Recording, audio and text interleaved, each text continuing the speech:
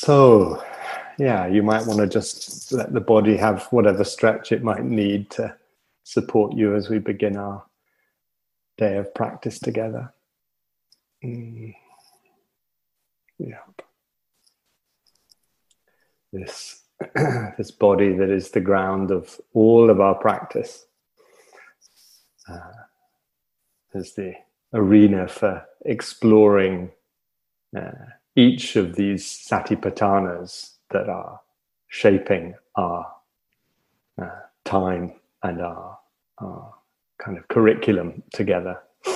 You'll remember that we began on Monday, Christina offering reflections on this first and kind of primary foundation of the body. And then we moved to the second foundation, or we included the second foundation within that inquiry, which was around Vedana, feeling tone, reactivity. And then yesterday, we expanded further. Christina offered reflections on this third way of establishing mindfulness, which is mindfulness of mind, or minding, or mental coloring, we could say. And we've also included mention of two key aspects of the fourth satipatthana, the list of the hindrances, or the factors that veil clarity, veil understanding, and also the awakening factors, which the Buddha describes as anti-hindrances. They counteract the hindrances. So these are the two key lists from the fourth satipatthana. So that's kind of our landscape here. And I'd like this morning just to offer a few reflections on an aspect of our experience that we could place within the third satipatthana of mental states, though it actually bridges all of the satipatthanas in different ways. And that's the aspect of thinking and thought.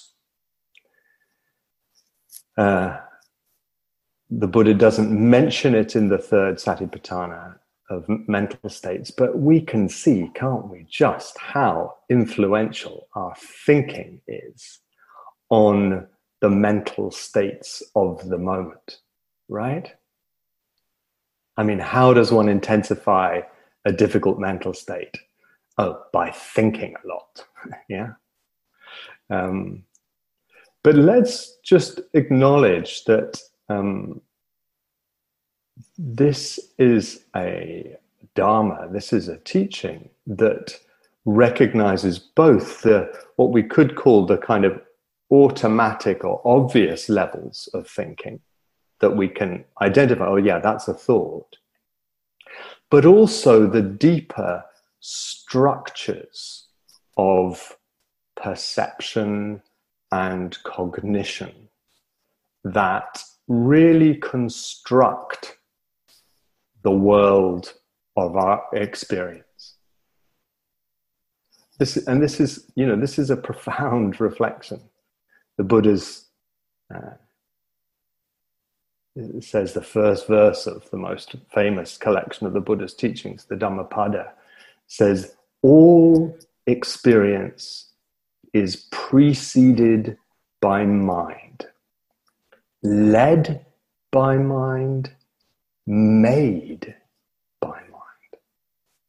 All experience is constructed by mind, by cognition, by perception. So that includes certainly what psychologists would call automatic thoughts, core beliefs about ourselves that shape what we could call the personality, but also fundamentals like subject and object, self and other, space and time. Space and time. These are not kind of objective givens in Buddhist psychology. They are all, to use that word that Christina used the other day, sankata, which means constructions. They're all fabrications, if you like, of cognition, of our conceptual frameworks. So really our experience is constructed by different kinds and levels of thought, creates what Christina called the architecture of our experience. And so this is a kind of humblingly radical Dharma in that way. It's a humblingly radical understanding of our experience as constructed, as fabricated, and therefore not binding, not limiting, not enslaving. So, this topic of thoughts and thinking is a huge one, and a potentially deeply liberating one. And as meditators, we can have a kind of view that the aim in meditation is to get rid of thoughts. Anybody notice that kind of belief that comes up when you're meditating? Oh, I wish they could just go away. A good meditation is one when I don't have so much thinking, Yeah, so it just can easily seem like thoughts are the obstacle. And this is not the case. This is not the case. There is a real place in the Dharma for reflective thinking, creative thinking. We spoke last evening about thoughts that reperceive our experience. The thought, thoughts are not facts. Or, may you be safe and well. May you be peaceful. Reperceiving another, not me, not mine is a thought that reperceives. So thoughts are inevitable shapers of experience. The aim is not freedom from thoughts, but we could say freedom with thoughts and thinking and perception. Freedom with thinking. And so what does that mean? Well, at one level, we could say perhaps there are three aims in our practice around this. One level would be just in general to develop a more spacious relationship with thought and thinking that is less identified with every thought that comes up, less reactive, more able to see thoughts in a decentered way, as thought buses that come along and want to take us for a ride, rather than being the truth of how things are. So that kind of more general, over time, cultivating a more spacious relationship with thought. A second aim might be developing skill at working with difficult and habitual thought patterns. Those times when thinking is really painful or really entangling. To develop our skill in those situations, those moments. And the third, and again perhaps the most radical, is to develop our understanding of the shaping influence of thought and perception and cognition. To develop and there's a lot of depth in that. It's a lifetime's understanding of the shaping influence of thought, perception, and cognition. The teachings really highlight the factors that intensify and entangle us in loops, or as the Buddha calls them, nets of thinking and overthinking and fixation with thoughts. And reactivity to the Vedana of mood is a key piece here, isn't it? Reactivity to the Vedana of mood. This was the insight that gave rise to mindfulness-based cognitive therapy, where they were seeking to help prevent those of us who have a history of depression from going into relapse when we're in a state of remission from that depression.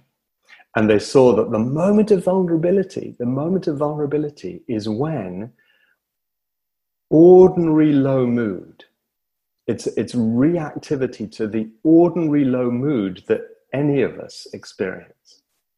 And that what can kick in, if we've had a history of depression especially, is reaction to the unpleasantness of that. Oh, I'm back here again. Oh, this is horrible. Oh, what does this mean about me? It means that I've not got better. None of my efforts to get better have helped. What does this mean about my future? It means I'm always going to be plagued with depression. And that reactivity to the unpleasant Vedana of ordinary low mood, that's a way of understanding vulnerability to depression, but also to anxiety in all its different flavors, to obsessive compulsive patterns, to PTSD, the unpleasantness, the Vedana of the moods and mental states triggers thoughts that are trying to solve that, to get rid of that unpleasantness, which is what we try to do with unpleasant Vedana. We try to get rid of it, get away from it, And so it's like, as Mark Williams puts it, it's the problem-solving mode of mind comes along trying to help solve this low mood, and actually ends up creating webs and nets of what the Buddha calls papancha. Papancha, I'm going to try to type that in the box here, because it's such a key term, papancha. Means lots of aspects to it. It's equivalent to what psychologists tend to mean by rumination, which is also quite a rich and multi-dimensional term. Papancha literally could mean to multiply, to make things more complicated, to elaborate, to also to make things seem real. To make things seem real, that's part of that word. That it makes my thoughts about the future, say, seem real. Yeah? Seem solid, we could say. And the Buddha really highlights in the just how automatic papancha, how automatically papancha can be triggered by reactivity to Vedana, to unpleasantness. Yeah? Do we all recognize that? Yeah? Kind of rumination, which is repeat loop overthinking, isn't it? Repeat loop overthinking. Also can have a quality of fixation. So it may feel like I'm just fixated on a scary thought or a scary image or a anger-provoking thought or image. And so rumination or papancha can have that kind of fixated quality. Yeah. The later tradition in the commentaries identifies three particular themes that around which papancha often resolves. The first is just basic reactivity, craving, reactivity, aversion. Yeah. So when I really want something, the mind gets busy trying to plan how to get it. Yeah. When I want to get rid of something, aversion, again, it gets very busy trying to solve it, remove it. The Buddha also highlighted, the later commentaries highlighted how views and opinions is another theme for our rumination and our multiplication. And don't we just notice that? Yeah. Don't we just notice that in the media? You know, just how much of what happens in the media is just papancha about views and opinions, with the belief in their solidity, belief in the worlds that they seem to construct. Yeah. The third is kind of preoccupation with the self. Preoccupation with the self, particularly the comparing mind, the judging mind about myself. Yeah. Yeah. Anybody notice that one? Yeah. You know, that kind of comparing, judging mind, either comparing with others or comparing with some idealized standard about how I should be, what I should be like, how I should look, how I should feel, how my meditation practice should be, that can generate a lot of papancha, a lot of rumination. I appreciate Christina also kind of suggesting a fourth theme for papancha, which is fear-based papancha. Kind of an aspect of that first one, reactivity, but it feels in our times and over the last few months, it feels kind of helpful to acknowledge just how much papancha, rumination, preoccupation, world creation is generated by fear. Don't we notice this? Yeah. Don't we just notice this? It's what one Tibetan teacher describes as being like drawing a lion on a piece of paper and then getting afraid of what you've drawn. You draw the lion, think, oh my goodness, it's a lion, you know. And the mind is reacting to the mirage that it's created that is scary. Which is just so easy to believe. That's part of this papancha dynamic, that it seems so real. You know, both the past and the future narratives, the constructions of past and future, which are just constructions, according to the Dharma, papancha makes them seem so real. Yeah. Again, I'm guessing we all know this. So what can we do? How can we practice with this? Well, grounding in the body, so helpful in relation to patterns of thinking, whether that thinking is quite light or whether it's intense. You know, just noticing that your feet are not ruminating about that difficult meeting last week. Yeah. Your chest may well be caught up in the emotion about the difficult meeting last week or the appointment tomorrow. The breathing may be quite involved in that papancha. The feet are not bothered. Your heel bones are not bothered. Your sit bones are not judging you. Yeah. Your tailbone is not caught up in planning your next retreat. Yeah. The hands in the lap are not bored. You know, this is really helpful to know, and that to take attention into those grounds in the body can sometimes quite significantly reduce the charge in thinking.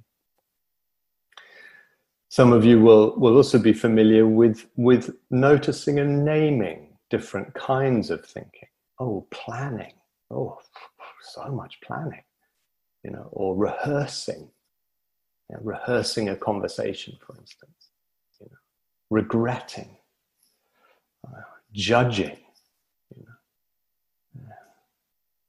Christina sometimes talks about entertainment thinking, you know, where the mind is just kind of playing its jukebox of thoughts and tunes, you know, just to kind of, for no apparent reason, you know.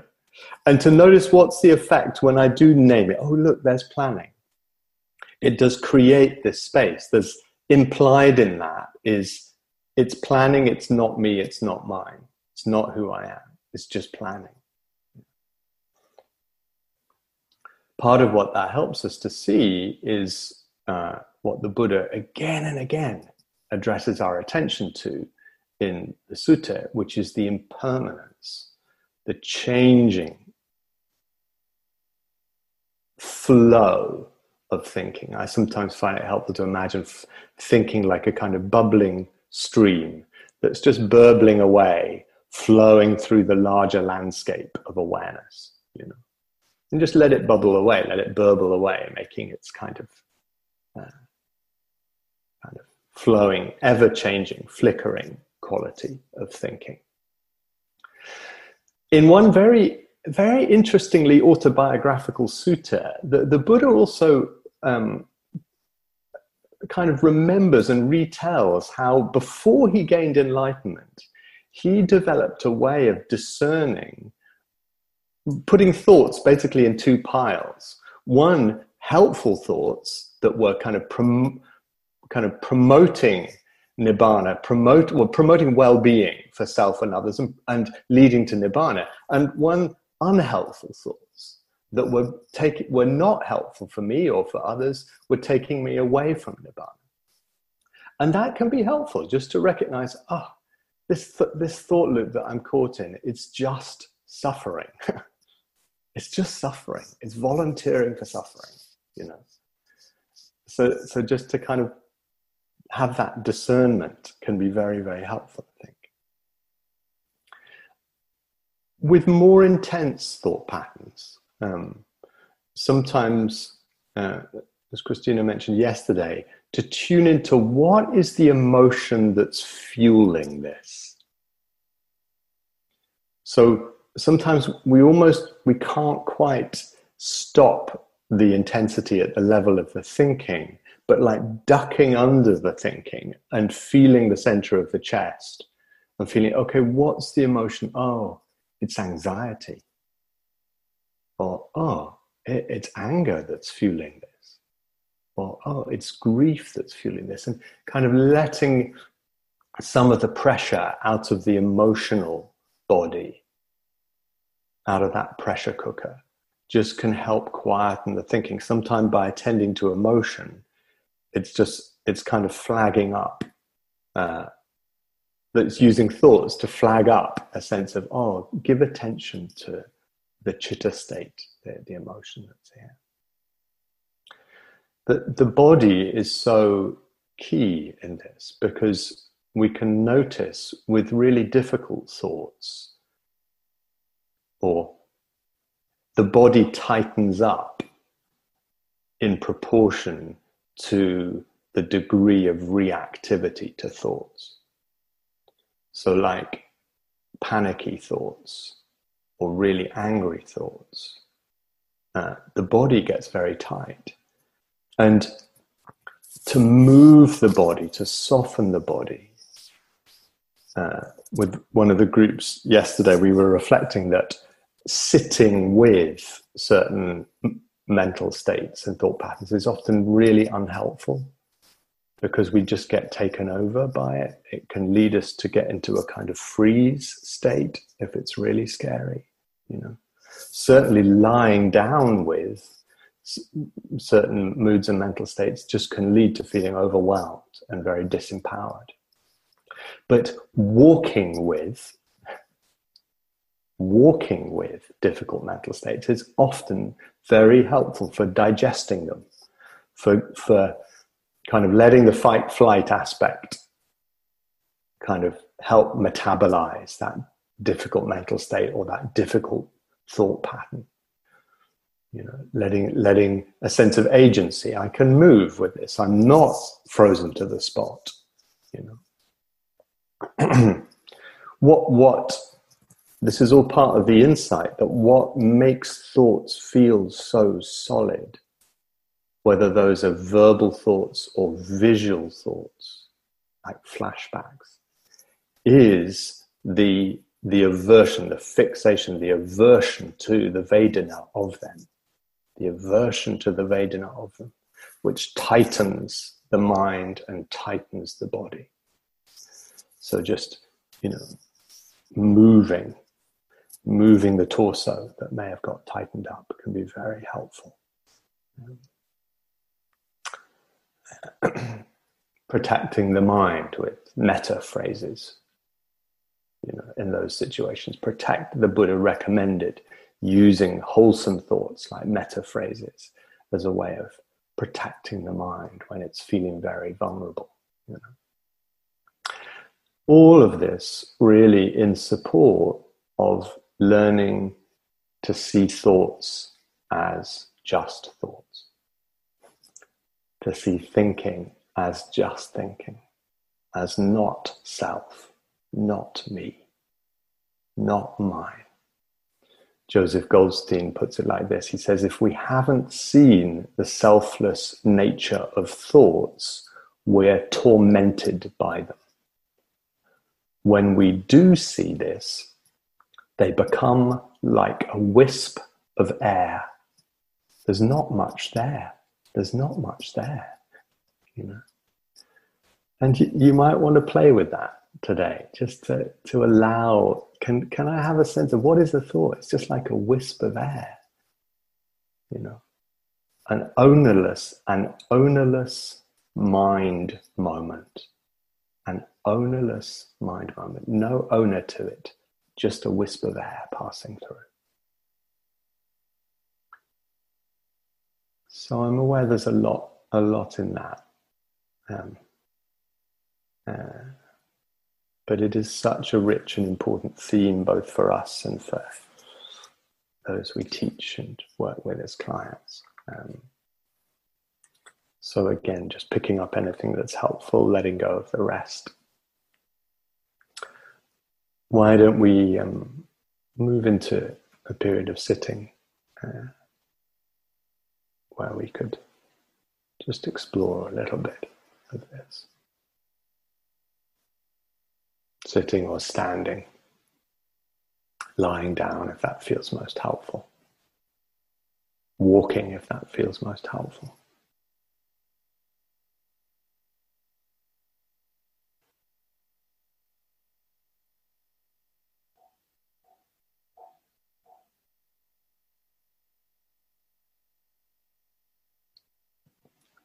Really taking time to ground, really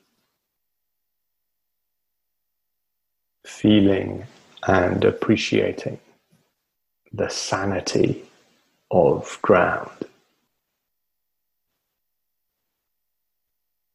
The ground of the floor, the ground of whatever we're sitting on.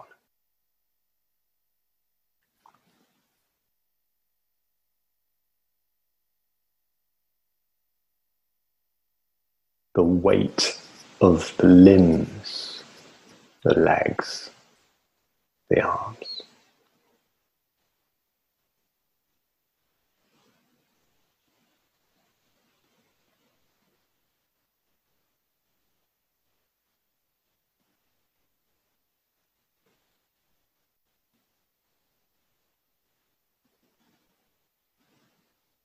The nourishment of the breathing.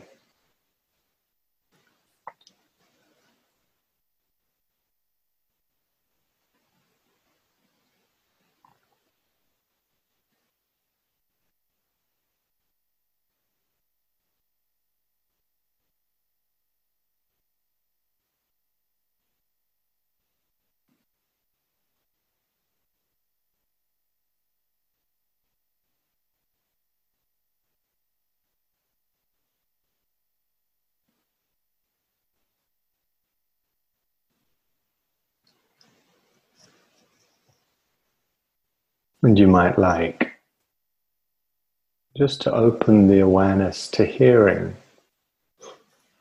Some of you will be very familiar with the way in which this can support a more decentered, less identified relationship with thinking. But leaning first into the ground of the body as it opens to hearing sounds arising and passing.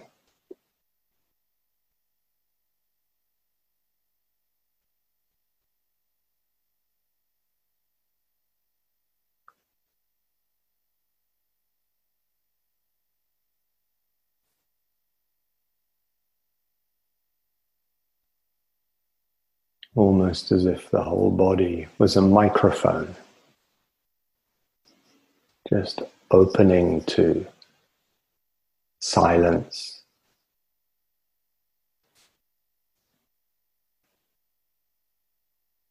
receiving silence and sounds as they arise and pass.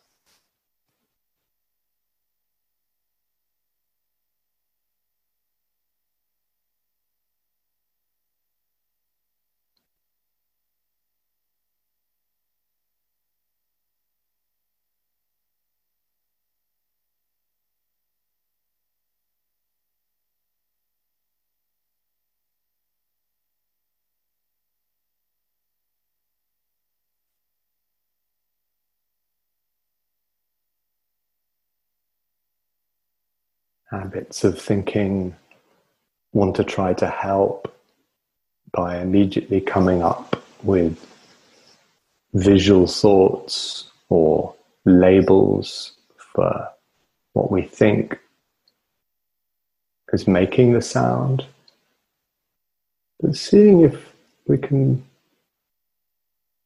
attend more to the textures of sound, the vibrational, flickering qualities of sound.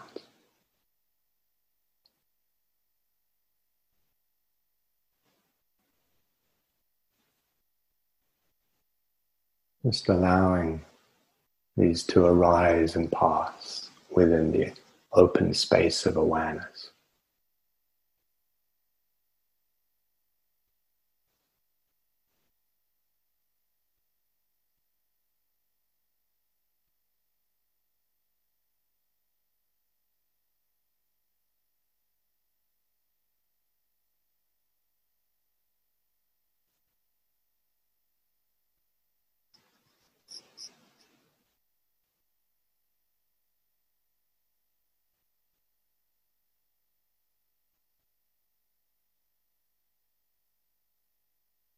We don't have to get rid of the labeling thoughts or the visual thoughts, but just not making a problem out of them by really tuning attention to the embodied vibrational experience of sounds and of silence.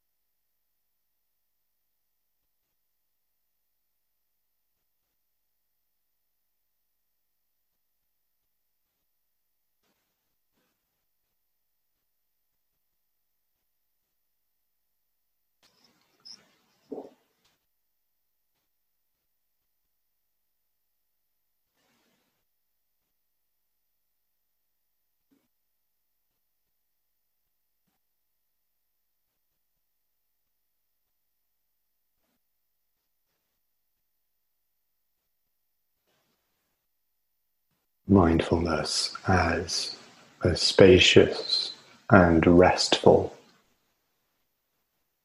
knowing or presence, open to the vastness of silence, space, out of which sounds emerge and back into which they dissolve.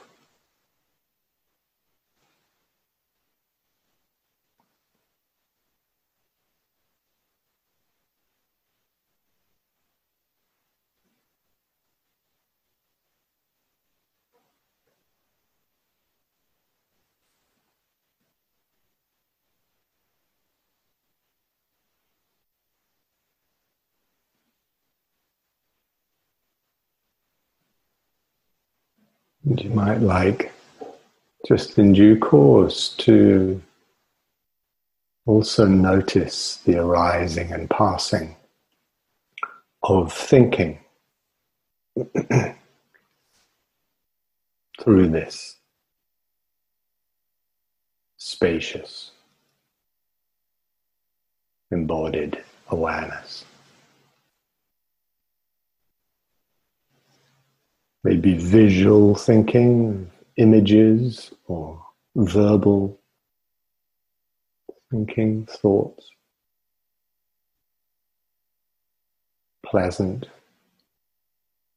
unpleasant, neither.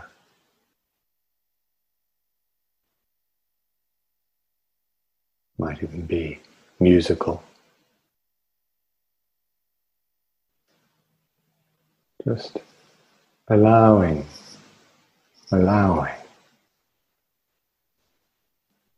thinking to arise and change and pass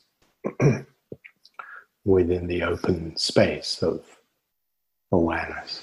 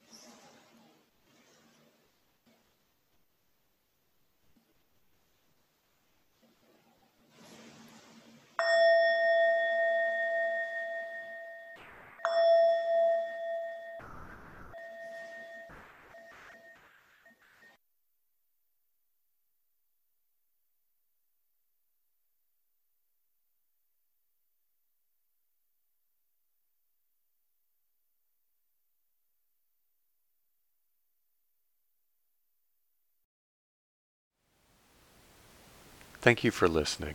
To learn how you can support the teachers and Dharma Seed, please visit dharmaseed.org/donate.